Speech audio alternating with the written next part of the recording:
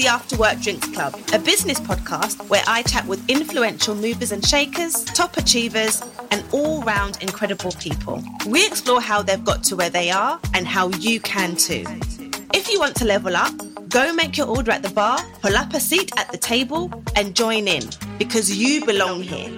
I'm your host, Vanessa Sanyauke, the founder and CEO of Girls Talk London, a global agency that empowers thousands of women to develop the skills and confidence to succeed in their careers and life. So if you're listening on your morning commute with a coffee, working from home with a cup of tea, or joining us for after work drinks, consider this your time to laugh, learn, and level up.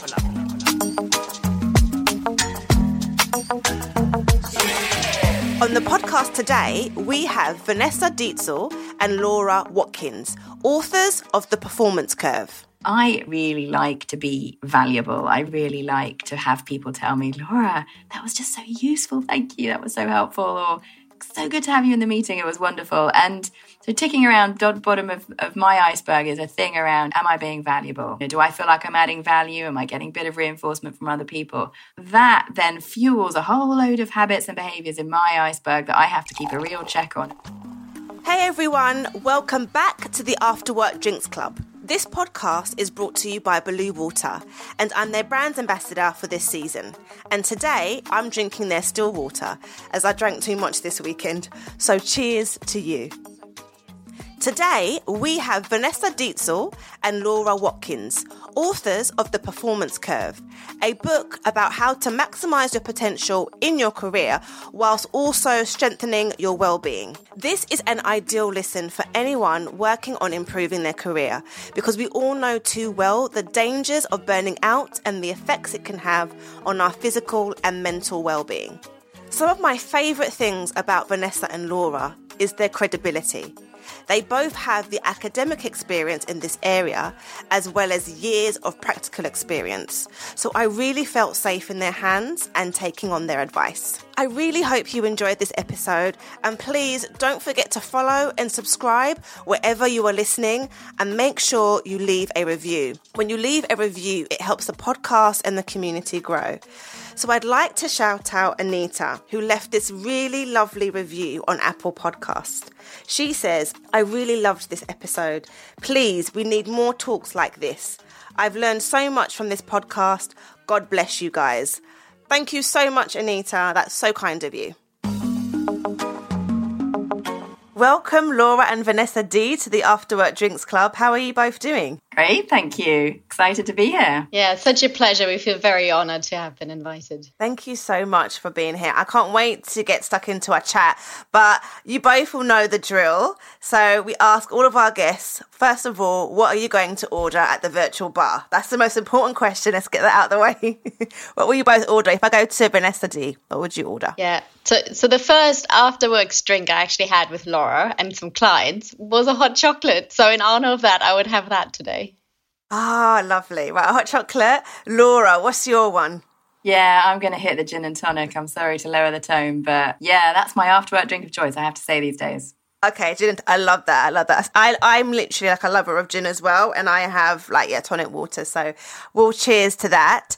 We also ask our guests to toast to the highlight of the year so far. So second cheers is, what have been your highlights of the year so far? Just pick one. If I go to Laura, what's your highlight of the year? I am going to have to pick the launch of our book, The Performance Curve. It's been a massive effort over the last couple of years to put it together, and it's always a big moment. We don't know how it's going to land in the big wider world, but it's done. It's out since a few weeks ago, and yeah, for me that's a real joint highlight and something that I'm really proud that we pulled off together. I would have said the same. So in that case, I guess I get a second one, which was the first in-person workshop I did this year, bringing people together, being together physically, to come together in a sense of authenticity and sharing and growth and learning. That was very special too.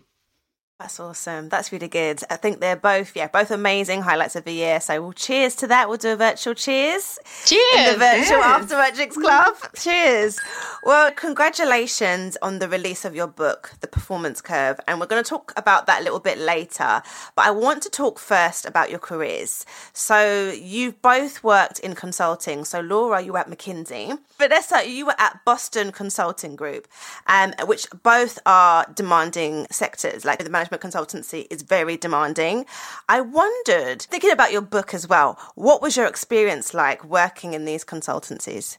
You know, I have a really vivid memory about 2 or 3 months before I started McKinsey of going for a drink in the West End, where McKinsey was based at the time, to meet a friend of mine who joined a couple of months before me. And we met at 8:00 p.m. And she emerged from the office straight to arrive in this place at 8 p.m. for a drink. And I just was flabbergasted by the idea that somebody had worked 9 a.m. till 8 p.m. And I just couldn't ever have imagined how I'd have the stamina to do that. But in the end, I did work there for 6 years, and I worked, hard in that sort of vein. But I have to say, I wouldn't change it for a second. It was a really fantastic way to start my career. I just met so many people who I am still friends with today, people that I work with. I met Vanessa indirectly through my McKinsey network, and just such a bunch of rich, interesting, creative individuals and a discipline, a way of thinking about problems, to take any problem, however complex, random, ambiguous, and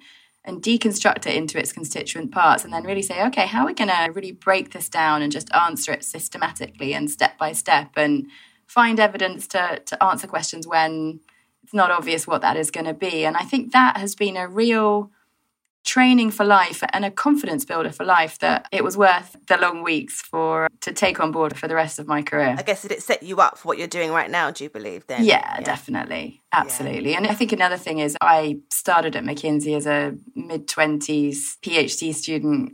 I just finished my PhD working in a lab in Cambridge for 3 years, and hadn't really, seen much outside of the hospital and the patients that I'd been working with. And I think to be able to go into so many different companies and travel the world, I remember getting on planes to all over the world for training and for client work, from Australia to the US to Spain, and Middle East, Far East, the list goes on. And it was just such a wonderful way to become a world citizen, from having been in a very sort of enclosed space for my PhD, and to learn about all different kinds of businesses and all elements of businesses. It was really a way of getting an MBA without having to go to business school. So I feel lucky it sounds for that. really well-rounded. Vanessa, but was that your experience as well at Boston Consulting Group? Yeah, I definitely echo that. Just the variety of exposure you get to businesses, different types of business problems. Also, to somebody like me who has never really had any exposure to business, was quite amazing and eye-opening. And to be able, beyond just the business knowledge, to really see what is possible if you put your mind to it, and if you put resources to it, and if you say whatever barriers there is a solution. Those the kind of mindsets Laura was alluding to as well. I think that to be in an environment like that, where everybody ticks like that, is quite unique in the world, and a lot that perhaps we can transfer out of a somewhat insular environment that consulting is as well, that everyone can benefit, and hopefully we can crack some of the other problems we face in the world today as well with. Yeah. And in context of the book, maybe something really interesting, I think, especially when we're talking about strenuous work environments or long hours, is that I also saw there was such a variety of people with very different work-life balances. Yeah, I can imagine. So I took from that as well. It's not just the environment. It's not just how a company or an industry works. It's actually a lot to do with the individuals that, and perhaps more than we think, that is in our own individual control as well. Yeah, so I think that'll be quite interesting actually when we get into the details of the book. But it's interesting, at least you both have seen, and this is what I really like about you both, that you're writing from so many different perspectives as academics, well seasoned, but also you've actually worked with so many different world leaders in your careers. I think it's just really exciting that you've got that. Both of you have got that experience. Laura, though, you branched out and set up your own consulting business. the Cognitas Group. You launched that in 2008, and it's to help leaders thrive, perform, and build powerful organizations. So what was that experience like, going from sort of like employee to business owner on your own? Yeah, of course, it was exhilarating and scary all at the same time. Yeah. Imagine, yeah. With my colleague at the time, a lady called Shani, who I still run Cognitas with today, we decided to branch out and set up our business. And it was actually a month after Lehman Brothers failed. So right at the beginning of that massive crash in 2008. And So we were setting up in that environment, and we really had no clue, but it just felt like the right thing to do for us and for the clients that we wanted to serve. And so we did. And the first year or two, we had a couple of clients that we picked up pretty early on, but we didn't really know what we were doing. We had this brand new business, and we went out, we had to talk to a whole ton of people and just network and figure out what we were actually doing. We changed probably the description and the boundaries of what we were offering several times in those first few years as we were trying to figure it out. And it's only really in the last few years, I would say, that we've settled down and our patterns of work are relatively stable. And then, of course, they're starting to innovate and change again now as a result of the pandemic. And it started to change a little bit before that, but we're in another incarnation. But yeah, those first few years were definitely a roller coaster in a good way. And I think we went through so many phases during the pandemic, and still are in phases of trying to figure out what our business meant and how to support people.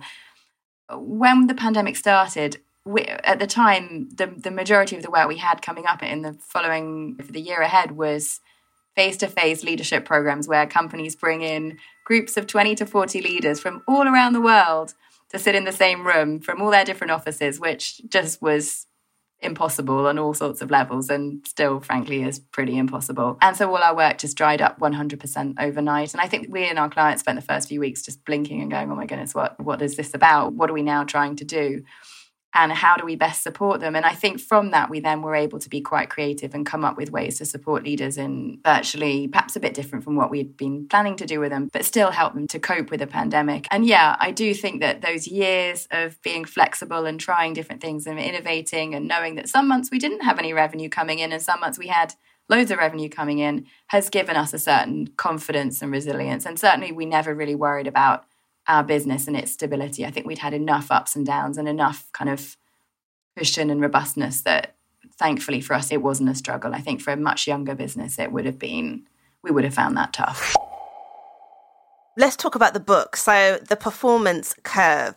What was the intention behind it and why is it so important? So the intention behind it is really to help people live their lives really well, whatever that means for them. But it is, like we say in the book, for a life well lived.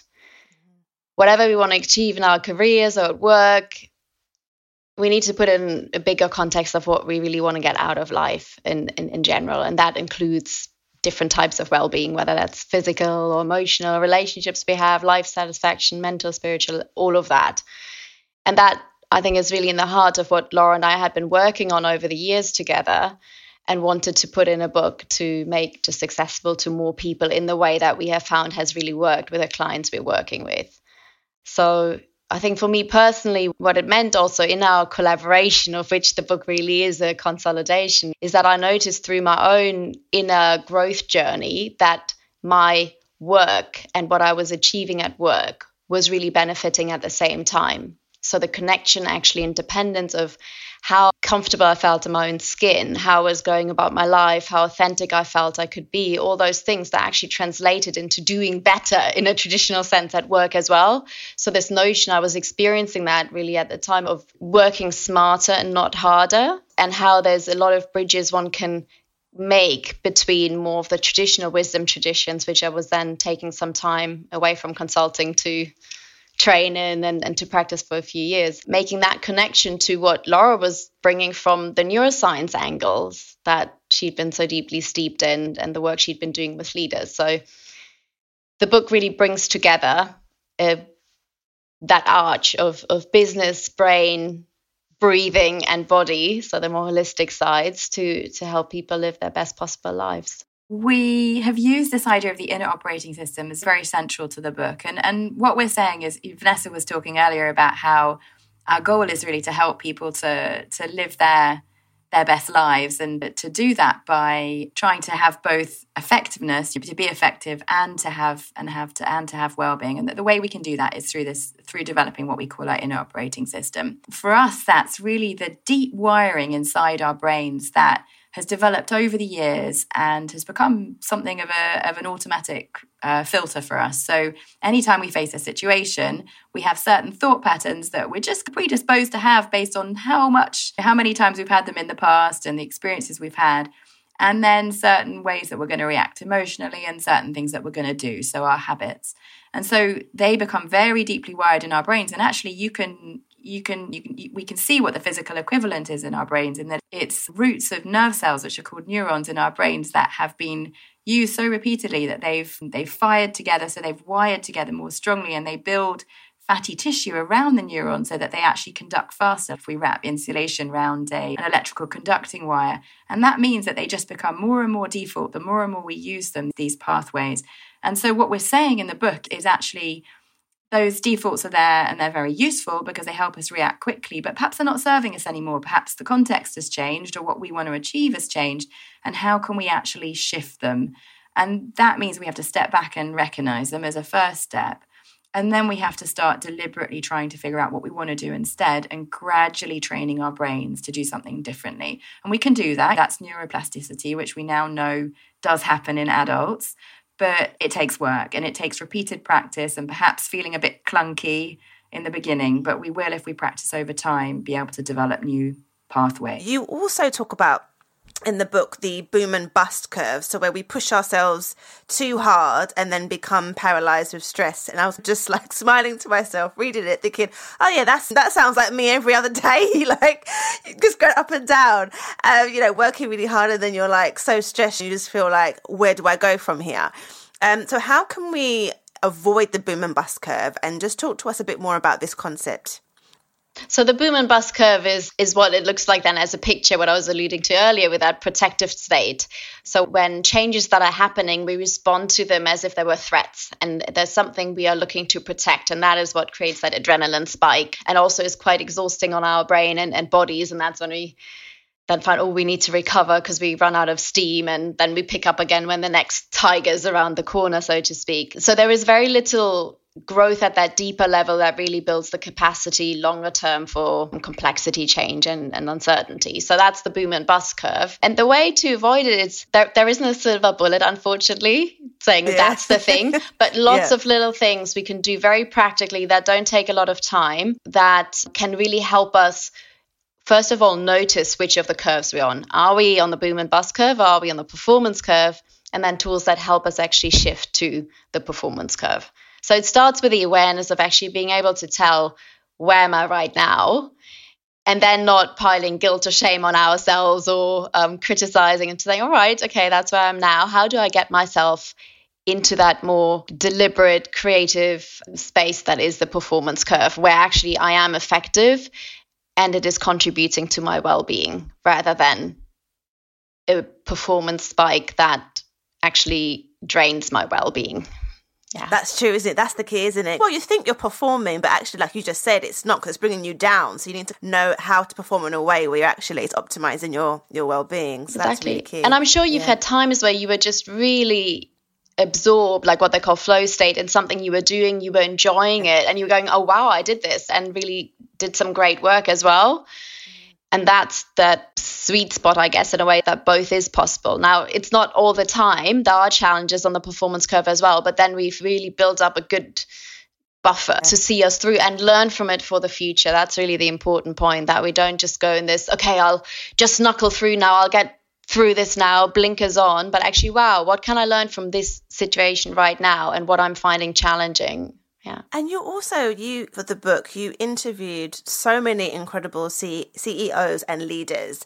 I wanted to find out what surprised you the most about their experiences and what did they reveal to you? So it was such a privilege to interview everyone that we spoke to for the book. They were generous and kind with their time. And I think also just the level of openness and sharing that we got from them was really something quite special. And I think what struck me, and perhaps I'm speaking for Vanessa as well, is that it wasn't that they'd all just sorted it out and it was all just perfect and they just didn't have any gremlins or demons or whatever. It was that they actually all had learned techniques to help themselves be successful. And they had an awareness of those techniques. So they were quite able to say, everyone from Yo-Yo Ma, the virtuoso cellist, through to many of the CEOs and innovators that we also interviewed, they were able to quite deliberately say, I've learned to cope in these challenging situations in this way. Here's how I reframe my mindset. So here are the techniques that I have developed to deliberately help me bring my best. I have many days where I'm not at my best, and I know how to catch myself and make sure that I perform, especially on the important days. And Vanessa was alluding to that earlier. It's not that we develop an ability to just be at our best all the time. It's that we have to deliberately work to be able to get ourselves back to our best. And I think they'd all honed a certain, pretty individual, everyone was a bit different, but cocktail of recipes to be able to do that.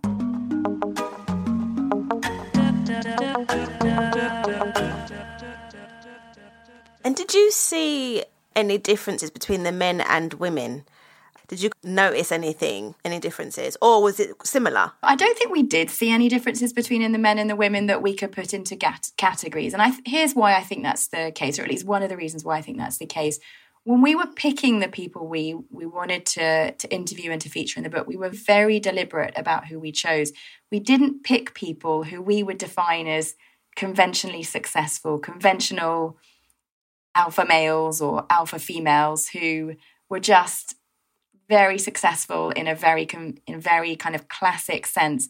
We actually were looking for something a little bit more subtle, which was people who we really felt had elements of both the effectiveness and the well-being, and had a level of kind of depth and reflection and distance on the way they thought and acted that would give us clues into what it took to be on the performance curve. And I think because that was such a precise definition, we ruled out speaking to so many really wonderful leaders who have been very successful in many other ways. We actually ended up with a group of people who probably didn't fall into any particular stereotypes or categories or differences, but really had, that unique set of qualities that we were really looking for.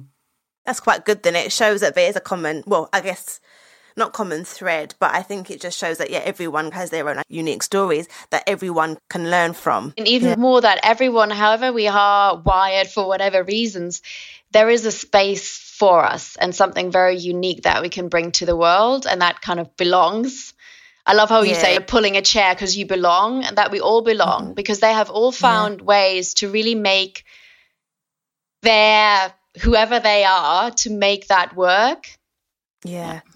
And that was really inspiring, And I think, I guess, talking about belonging, so there's a question or a thought that I had in my mind, the idea of how sort of individuals, we need to think about getting on the performance curve. Some people might say, okay, from marginalized communities, especially when it comes to sort of like ethnic minorities, for example, they might say, well, okay, do I have that comfort of actually factoring my well-being in my performance and success at work when we already have so many barriers?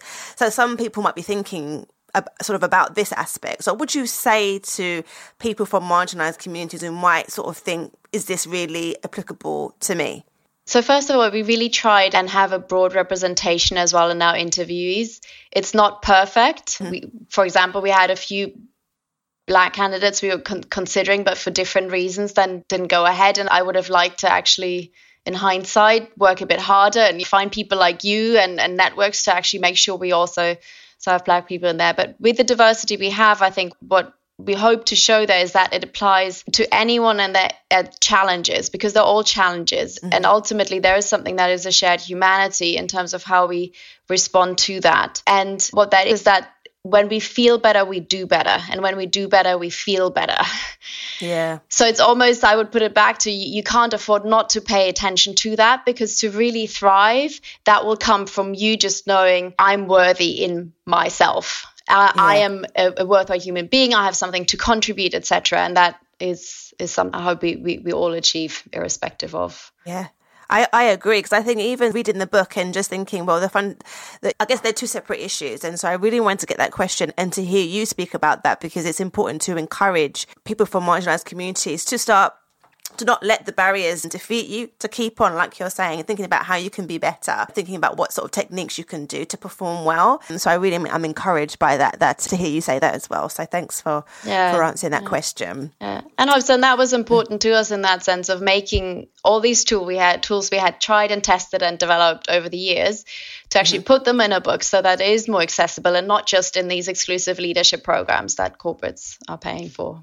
Yeah, it's true, actually. It's really making it really accessible as well. Vanessa, I really echo that. But I also think that it's to bear in mind that small things make a difference in getting on the performance curve. So we might feel stuck in a hole and feel like our well-being and our effectiveness are fighting against each other. We're having to work incredibly hard to stay afloat for whatever reason it is, regardless of our background, whatever it is we're facing at the current time. And the small things make a difference. The 5 minutes of journaling before you go to bed at night, or the 3 structured questions that you ask yourself on the bus on the way into work, or whatever it is that you can do to just get a little bit of distance and see how you're getting in your own way and how you can do things a bit differently can already make really quite a big difference. And I think that's when you start to make a step towards the performance curve, and it just gradually builds from there. And I know that in the times in my life when I've been on my knees with exhaustion with a young child, or night after night when she's been ill and having to go to work the next day and thinking, oh my goodness, this is so ironic. I'm writing a book about effectiveness and well-being and I've had about 4 hours sleep in the last 3 days. But it's the little mindsets and the little resets and the little changes to my habits that gradually call me back to that. And then I just build from there. So I think it's to stay positive and keep looking for those small opportunities. You have this icebergs theory. I really loved that theory. Can you just explain to us about how you sort of use the icebergs theory in terms of problem solving? Yeah, so the iceberg is a really powerful analogy for the inner operating system and connecting that with the outcomes we see in our lives. So if you picture an iceberg that is popping up with part above the surface, that's the bit we see, and that's really the result. So that could be our performance in general or relationships we have.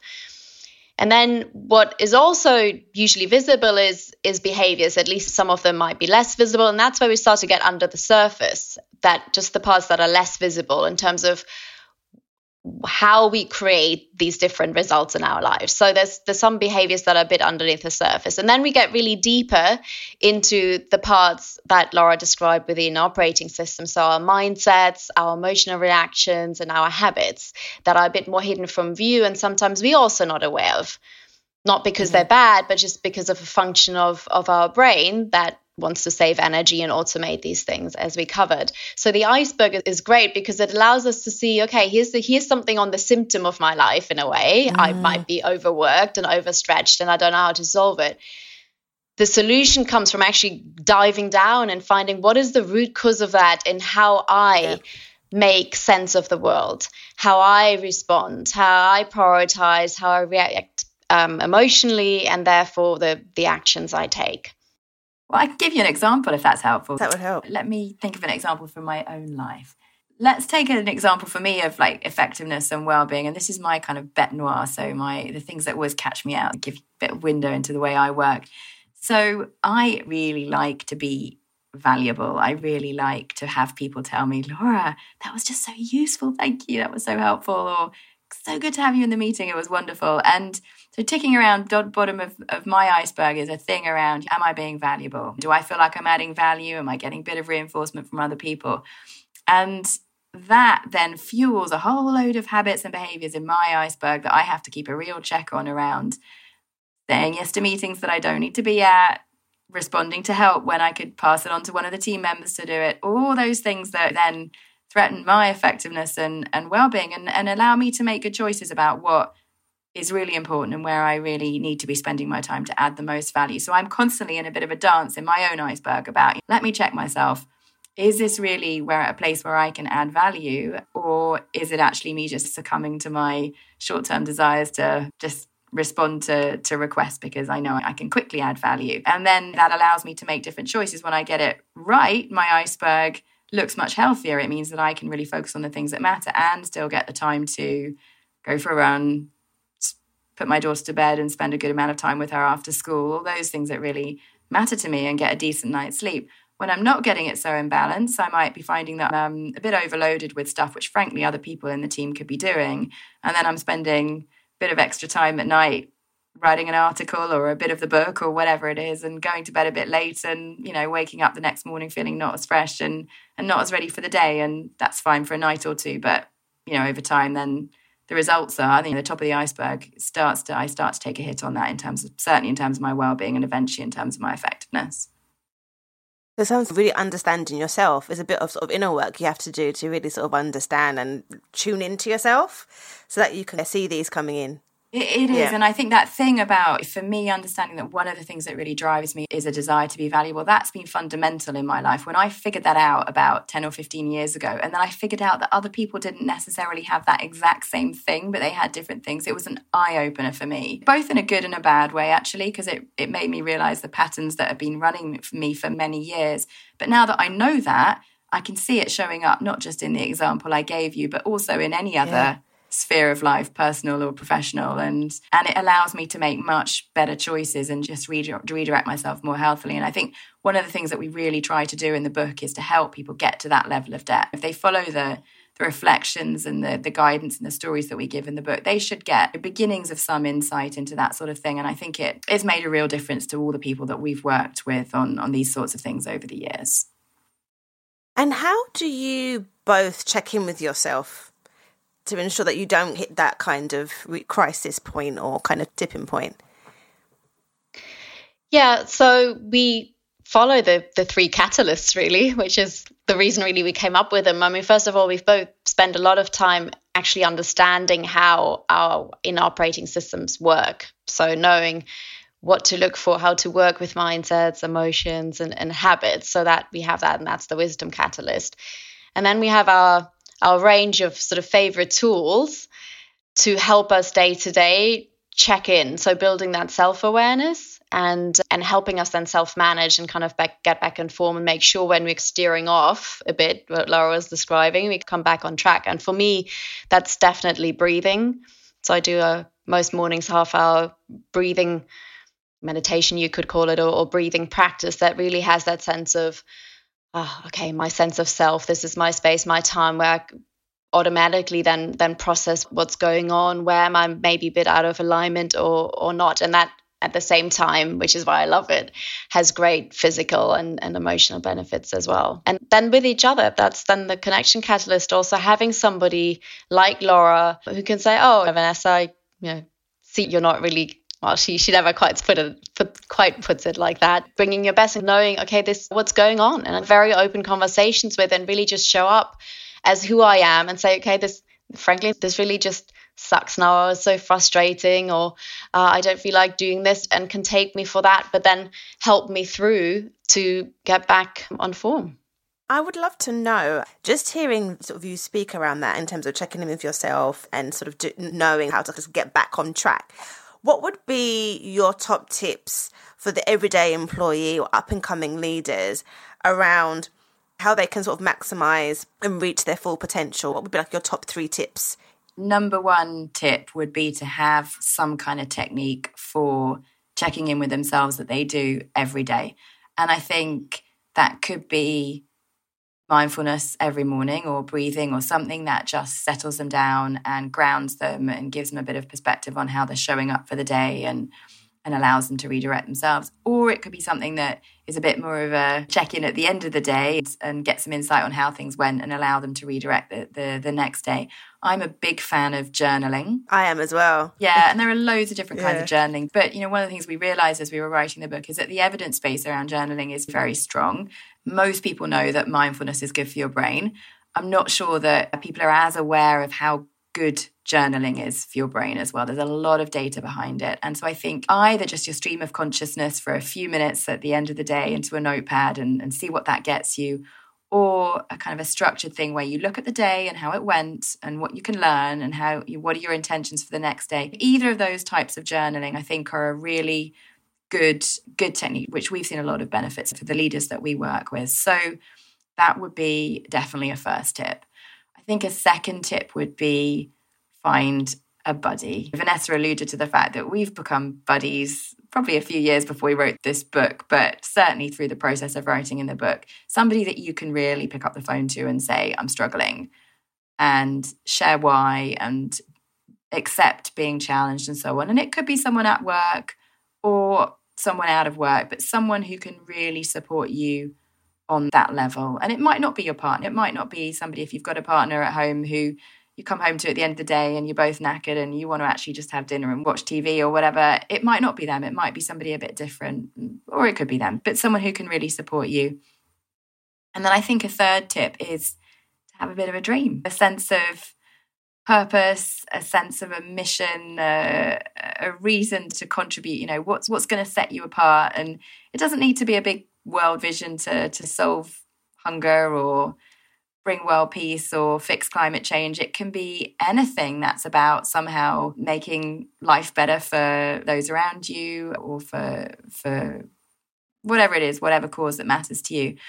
And I think having a bit of a dream, something that pulls you along, gets you up in the morning, helps you focus your plans, makes a really big difference. And you might not end up meeting that exact dream. You might go after something different, but at least having a sense of direction that you can then work from and make choices around. Coming back to what I was saying earlier about knowing what matters to me and how I add value and making the choices and prioritization, I need to know what I'm working towards in order to be able to filter out the stuff that other people can take care of and figure out where I can uniquely add value. So I think that that's a third key I would really advise for people to work on, and to have a regular reflection, perhaps annually. Interestingly, one of the things actually I didn't mention that really surprised me about many of the people we spoke to was how deliberate they were about their annual planning. And loads of them said, oh, this is just really routine. I can't believe I'm even sharing this with you. But they have these kind of annual plans. So they have a retreat in the summer, or a week in the winter, or a mindfulness meditation thing that they go and do for a week by themselves every year, whatever it is. But they have a moment in the year where they stop and they think, where have I got to and what am I trying to accomplish in the next year? And then they break that down into quarterly goals, monthly goals, weekly goals, and daily goals. And they are that deliberate about it. And it evolves and it changes, and they give themselves plenty of forgiveness for not meeting the exact list of things and everything. But they have a real sense of what they're trying to do. And I think that deliberateness over year after year really compounds to deliver the extraordinary performance that we saw from many of them. That's quite key. That is, planning.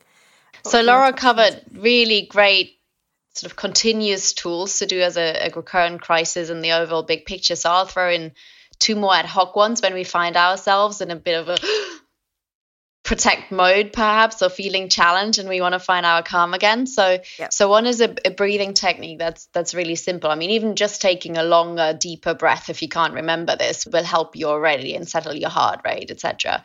But very simple to do is just to inhale with like 2 short, sharp bursts through the nose, and then exhale really slowly through your pursed lips, as long as you can make it.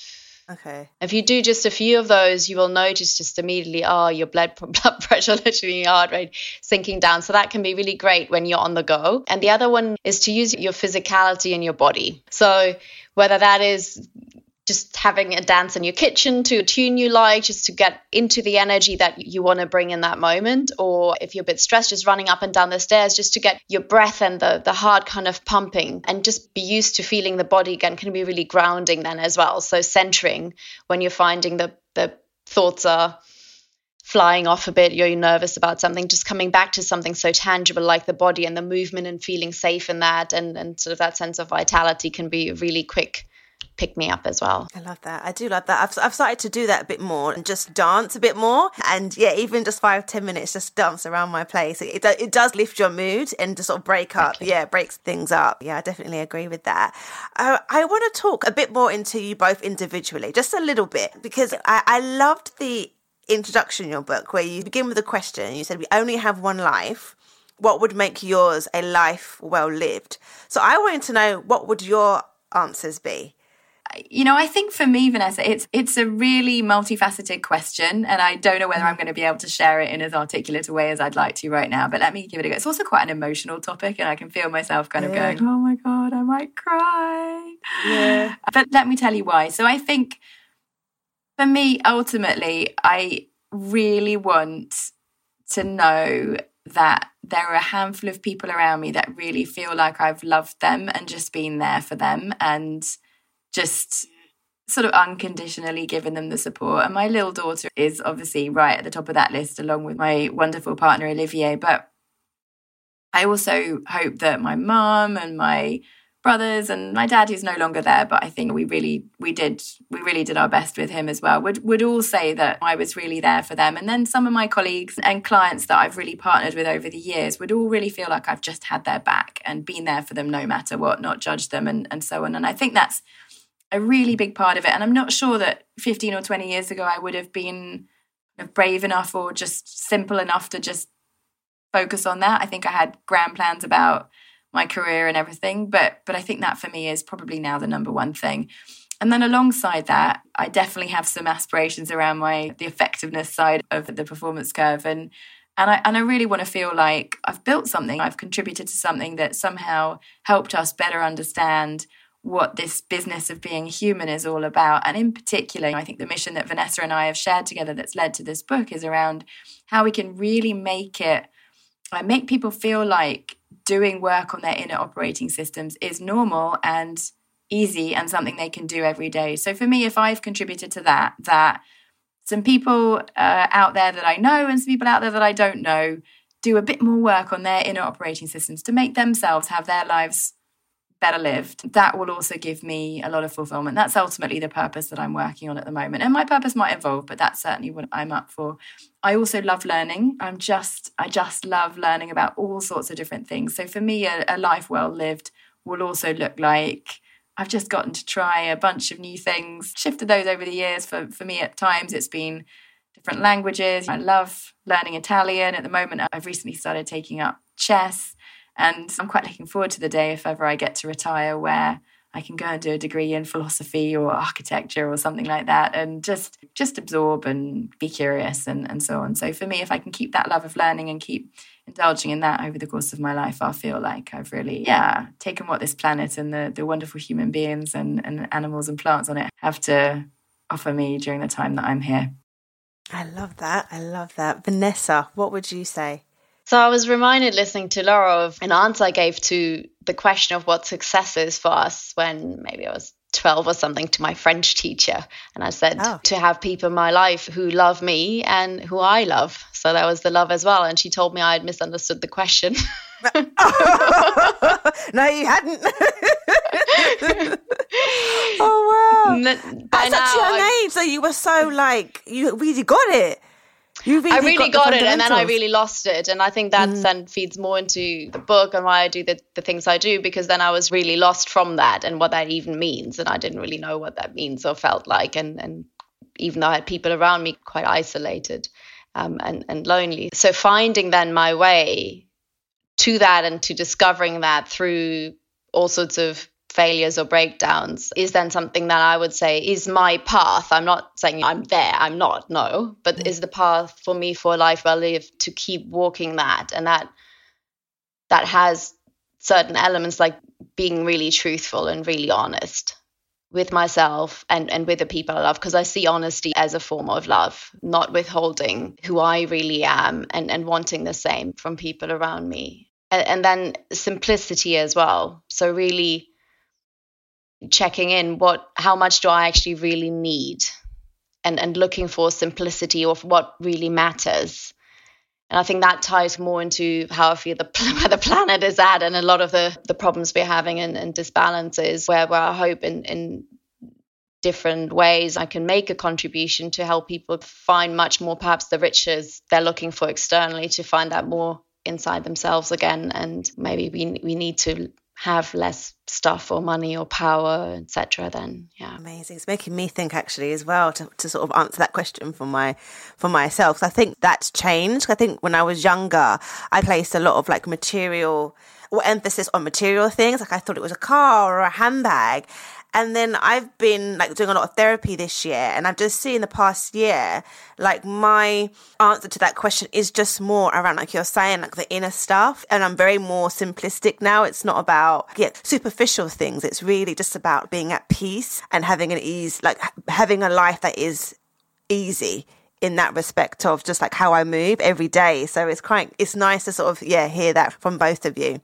And it's interesting, that can shift. Vanessa, when you describe that shift, that's inner work, right? That's working in your inner operating system. That's shifting your sense of purpose. It's just one of the elements that we talk about it in the Fuel Catalyst, and it's challenging your mindsets, and maybe it's led to changes in your habits as well. So it's interesting. Again, you've moved your ice bag, it sounds like quite substantially, and in a way that sounds like it's putting a smile on your face. So it's wonderful to hear. It is. Yeah, it is. So it's really good to hear from you both as well, your perspectives. But I didn't actually even realise I was working on my inner operating system. But now that all makes sense. It all actually does make sense. And it's been a journey as well. So I think the key thing is, when people think about change, it's a long-term thing. You're not going to change overnight. But it's good to see it like in moments like this, actually, I have changed and sort of what's been important to me. Yeah, and it's amazing to hear. And I think, one other thing I'd say about that is bank what the new you, if you like, the way in which you've evolved. But also what we really emphasize to people as they're getting their head around the performance curve is to also just notice what you've just done, as in the development work that you've just done. So to recognize, okay, I've changed my mindsets. How did I do that? I've changed some habits. What were they? And how did I do that? And who's helped me on this journey? And it sounds like you've had some professional help, which is a brilliant thing to do. And I think one of the things I hope from this book is that it's one little contribution to people just having that be something that they just do from time to time and just support them in life, because we don't need to wait for a crisis to get help. We can grow so much through it from whatever point we are. But also who individually around you, your friends and family or colleagues have also helped you grow and can continue to help you grow. Because when you can really isolate, or when you can really recognize that, then you can keep doing it, and you'll keep doing it next year, you'll do it the year after, and so on. And that's really when the performance curve starts to kick in, when you can get the kind of compounding benefits of continuing to grow year after year and adjust to the life around you. Yeah, I definitely agree. I wanted to play a game that we ask all of our guests. It's the quick shots round. So I'll ask you a question. I just want you to give me the first answer that comes to your mind. And we're asking all of our guests similar questions or the same questions during this game. So I'll go to Vanessa for this one. Can you tell us the trip that changed your life or that was most memorable? Yeah, definitely my first trip to India, where I had the most contact with poverty I've ever had and just lived in the most basic way I've ever lived. And then just the gratitude I have now for hot water coming out of the shower, which is quite common here, is something that is still lasting to this day. Yeah. And other things. Laura, if you mess up big time at work, who do you call and why? I call either Vanessa or my dear colleague of 13 years, my longest adult relationship, non-family adult relationship, Shani, who also always talks me out of a hole and gives me really good advice and sometimes quite tough advice as well. Yeah, I love that. Love that. Vanessa, what has been the toughest time in your career? When I had a burnout in my late 20s, that was really tough because my way of functioning just wasn't working anymore. And I didn't have a new way yet and where to go. And that also was the biggest gift I've probably had in my life. Yeah, turned it around, which is good. And the last quick shots question is, I'll go to Laura. What is the single most important thing our listeners can do to really, maximize their full potential and just be successful in their careers? The single most important thing.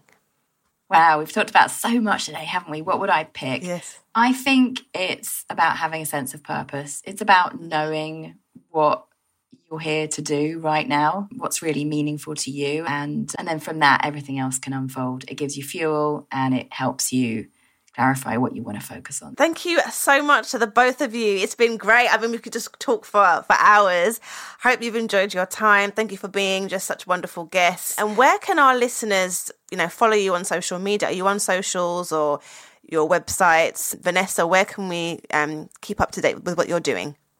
So a great place to go is the Performance Curve book website, which is www.performancecurvebook.com. Yeah. And then you can find both of us there and get in touch. Brilliant. Great stuff. Thank you so much again.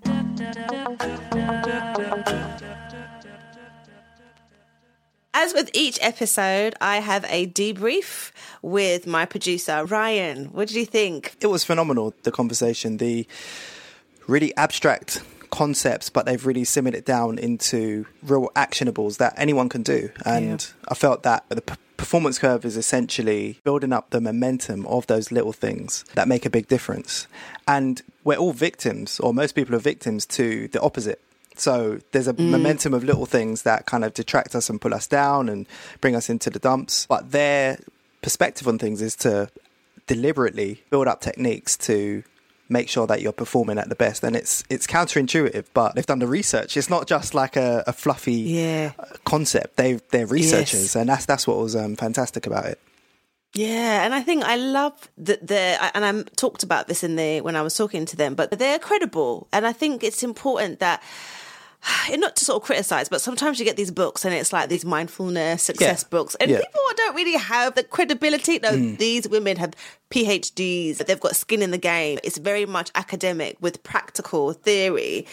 And then not only from their own sort of expertise, they've gone and done research with, I think it was 2 sets of dozen individuals. So they've really thought about it, done the research. It's really sort of certified. So you know that when you're reading the performance curve and what they're talking about, I felt like I'm talking to people who actually, they've done their due diligence. And that's what really kind of spoke to me. And I loved that. And it was interesting when I was talking to them about how I've been in therapy for a year and what living my life well looks like has completely shifted. Yeah. And then she was saying to me, well, you've actually been working on your inner operating system. I was like, okay, I was just sorting out my issues, but I didn't actually realize, no, that is what I was doing. I've actually been doing the inner work. That's right. And reprogramming my mind and sort of making myself a better sort of individual. So that was quite eye-opening for me. It's, super eye-opening. That is the work, because I mean, through the lens of performance and careers and work and stuff like that,